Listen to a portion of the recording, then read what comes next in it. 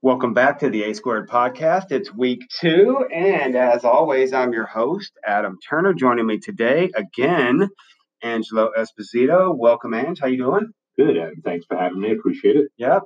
It's week 2. Again, we're looking back at our performance to start the day today on week 1 and week 2. We're combined 7-2 overall. I'd say that's pretty good, wouldn't you? Not bad. I guess it's okay for a couple of old timers. You got that right. Can't teach an old dog new tricks, but I think we got a couple new tricks for everybody this week, don't you think? I hope so. So in one of the older rivalries that used to be a conference rivalry that is now a non-conference rivalry, we're talking about Nebraska at Colorado. Nebraska goes over the prairie into the Rockies, up into Boulder, and they face Colorado at home. And this gives me visions of the Cordell Stewart Hail Mary. Great memory of my teenage years. I don't know about you. You're a little older than I am, so that might have been your adult years, but great memory for me. I love this matchup. I love it too. We actually bet Colorado +5 on Tuesday. As soon as the line came out, we saw a lot of action on Colorado. It's moved between 4.5 and 3.5, and a lot of action on Colorado. And we're going to tell you why. Now, the line actually currently sits at 4.5. Colorado looked better offensively in its opener than Nebraska did. Not sure too many people saw that coming. This is still a team that went 5-7 last year. They're adjusting to a new scheme, but the Buffaloes have a lot of weapons, especially in their quarterback, Steven Montez. Montez is awesome. He does actually remind me a little bit of Stewart.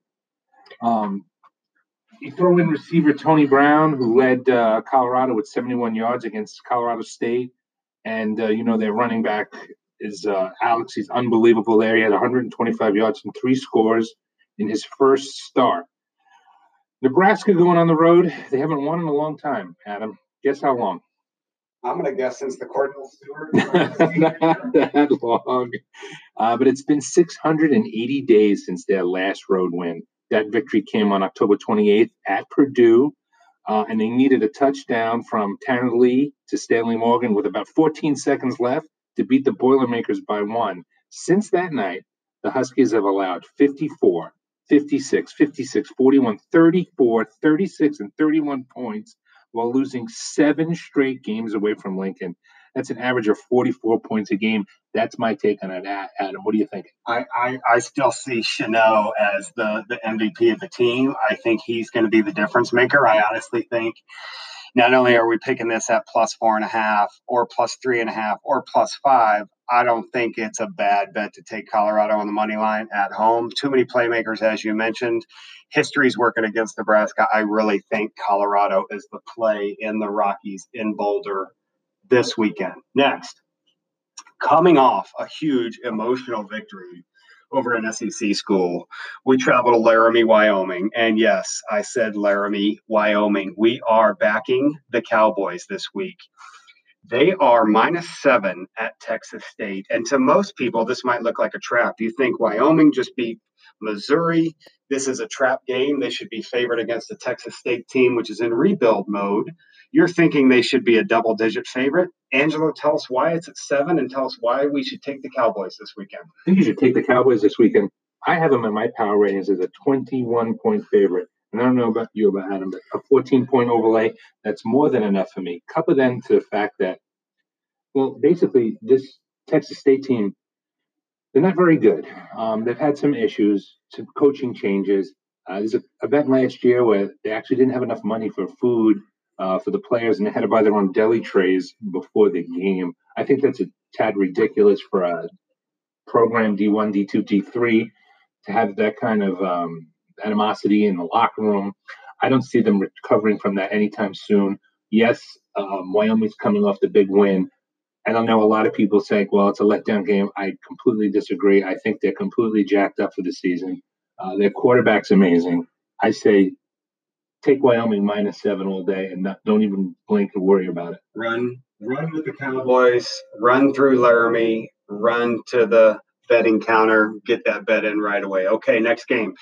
Vandy coming off a 52-14 loss to Georgia last week. No one thought that they had a chance against Georgia. However, Purdue coming off of a loss at Nevada on that 56-yard field goal. I know we all watched that. That was a Thursday night game. I hope you stayed up late enough to watch that, you East Coast folks, because that was a moment for the Nevada Wolfpack, the student section rushing the field, beating a Purdue team who Rondale Moore, obviously a Heisman Trophy candidate, but beating a Purdue team on a 56-yard field goal as time expired. I think, the Wolfpack really put it to Purdue, and I think Purdue is still reeling from that. Going back home, playing a Vandy team who just played Georgia, 2 or 3 steps above a Purdue team. I think Vandy getting 9 coming into this game is an easy bet. What say you? I'd say you're damn straight, Adam. I think that line is starting to move. I thought I saw it a couple of times push down to 8, jump back up to 9. We'll look here in a few minutes where it stands. I think it's still at 8. I like Vanderbilt on the road this week for a couple of reasons. Keyshawn Vaughn. Vaughn's very familiar to you Purdue fans out there. During the 2015 recruiting cycle, they went after him big time. He eventually chose Illinois, over Purdue. And as a true freshman, rushed for 723 yards and 6 touchdowns for the Fighting Illini. He transferred to Vanderbilt in 2016. He's got 14 total touchdowns last year. He only had 73 last week, so I look for a huge breakout game for him here. Their quarterback, Neal, he had a rough week last week. Again, he was playing Georgia, not Purdue. We all know Georgia's probably going to be in the national championship game. If not, they'll definitely be in the SEC game. I think the game slows down for him. I see him really destroying this overmatched Purdue defense. On to the next game, Adam. San Diego State, plus 6.5. What do you say? I love this game. The Aztecs here are going to UCLA, who looked absolutely horrific last week. We actually had UCLA, and shame on us. We thought they'd go into Cincinnati on a Thursday night, open their season with a much better showing than they had, but the offense looked terrible. The quarterback's banged up. Chip Kelly in his second year is not what we thought he was. And I think you continue to fade UCLA until you're given a reason to otherwise do so. San Diego State's getting 6.5. You might even get them for 7 in most places. I think it's possible they could win the game outright, but the safe bet is SDSU at UCLA plus the 6.5. We're going to call that our dog of the week. You got the balls to take the money line. Take the money line, but for sure take the hook at the 6.5 points. Last, we want to make sure we focus a little bit on the NFL. Now, with all the drama surrounding Antonio Brown right now and everything that you've been seeing all week, you might not have had time to handicap any NFL games, but we're going to give you one reason why backing the Raiders and backing AB is a good play this week, despite the drama, despite Mike Mayock, despite John Gruden. Angelo, tell us what that reason is. I mean, this Antonio Brown thing's got me a little topsy-turvy about this game. One of the things I'm seeing here is I like how Brown went with the captains in front of the coach. They lifted it. They're going to bond together as a team. I think there's no one in the Broncos defense is going to be able to keep up with Brown. Not only that, as much as we all hate his attitude, we also love his attitude. That's what makes him great. I don't see anybody in the secondary of the Broncos being able to keep up with him. Derek Carr is a stud now. He's matured. Their defense is much improved. I think that it's an easy win for the Raiders. One of their last games playing in Oakland before they move. And I love the Raiders. Take them all day. And that's the second game, don't forget, of the Monday night football doubleheader. So even if you have a bad weekend, that's a good get-even opportunity for you, being the last game of the weekend officially. Right now, we've got that at even.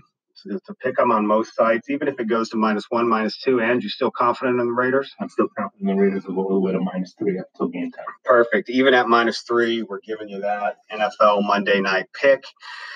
Tune in next week. We will be sure to publish this thing before kickoff, and make sure you tune in and get all of your betting information before the weekend hits. Peace out.